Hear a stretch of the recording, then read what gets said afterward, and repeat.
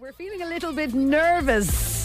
Yes, there is a very special surprise guest about to walk through the doors. Oh my God, not that I'm not delighted to see you, but I'm more delighted to see your four-legged friend. Oh my gosh, there's a four-legged friend. Good here. morning.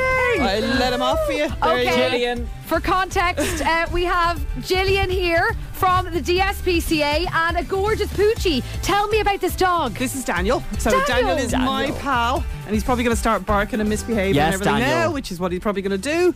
Yeah. So Daniel, he's you are basically live my on dog, 98 but he's a FM. rescue. He's Oh my God, guys, 9 I years love old. this so much. He's absolutely gorgeous. Daniel. He is. He's good. Oh, He's very well hello, Daniel.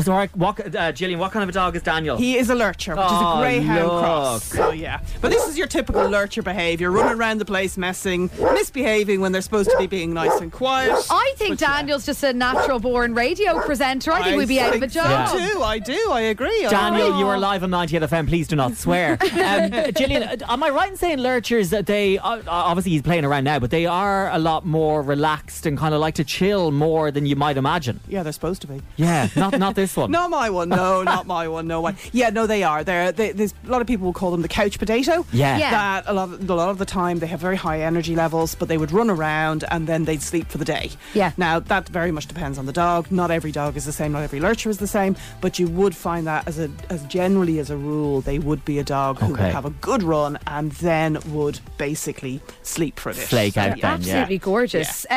Gillian, obviously we've seen the rise in popularity of people getting an office dog. Yes, Do you think they boost morale? they do. Absolutely. I mean, look what it's done for you guys today. I It know. cheered you up. There's Absolutely.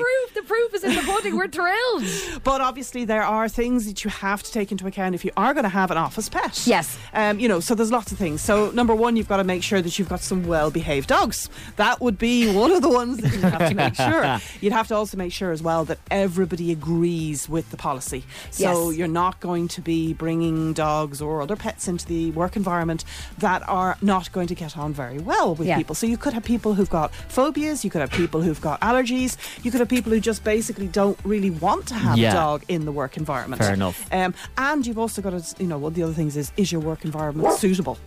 Like, for example, you guys in this building, anybody having a dog, they're going to have to obviously bring them out in the street and find somewhere for them to go to the toilet. Yeah, nice to have a green space nearby would be Yes, ideal, so you can bring them on a absolutely. lunchtime walk. And you'd have to make sure as well that the building would approve, that the areas around would approve, that you've got proper facilities for getting rid of the dog waste. And all of these things. Gillian, are the DSPCA, they are encouraging employers who are willing and able, and all of their employees who are happy to basically, am I right in saying get a dog for the office? Is this what's happening here, Gillian? No, so what this is basically, it's something that we've been working with Purina. Okay. So Yeah. Purina are our long-term charity partners. Yeah. And basically they run a thing called, they have PAWS, which is Pets at Work scheme. Okay. And they've been running that for a long time, and they run it in quite a few other offices, including the one out in City West.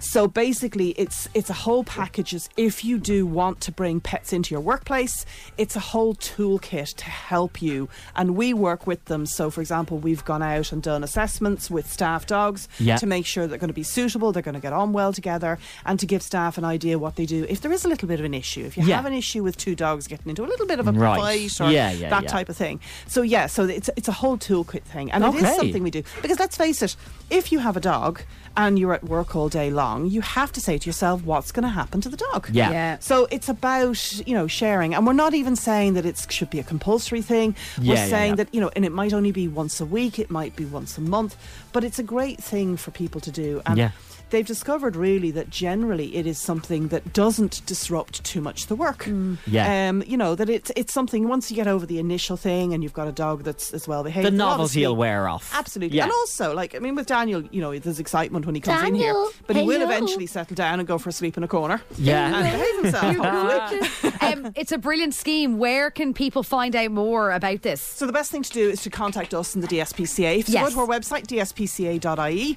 and have a chat with the staff, and we'll put you in touch with the whole package for it. And Gillian, if we can borrow you now, we want to bring you upstairs to our boss and get you to fight our case to get an office no dog. problem with Thank that, you, Gillian. absolutely. Gillian Bird from the DSPCA. And Daniel. And Good boy, come here. thank you so much for joining us this morning on 98FM's Big Breakfast. He just snogged me. Oh, here's Avicii Lovely. now. I could be the one on 98FM.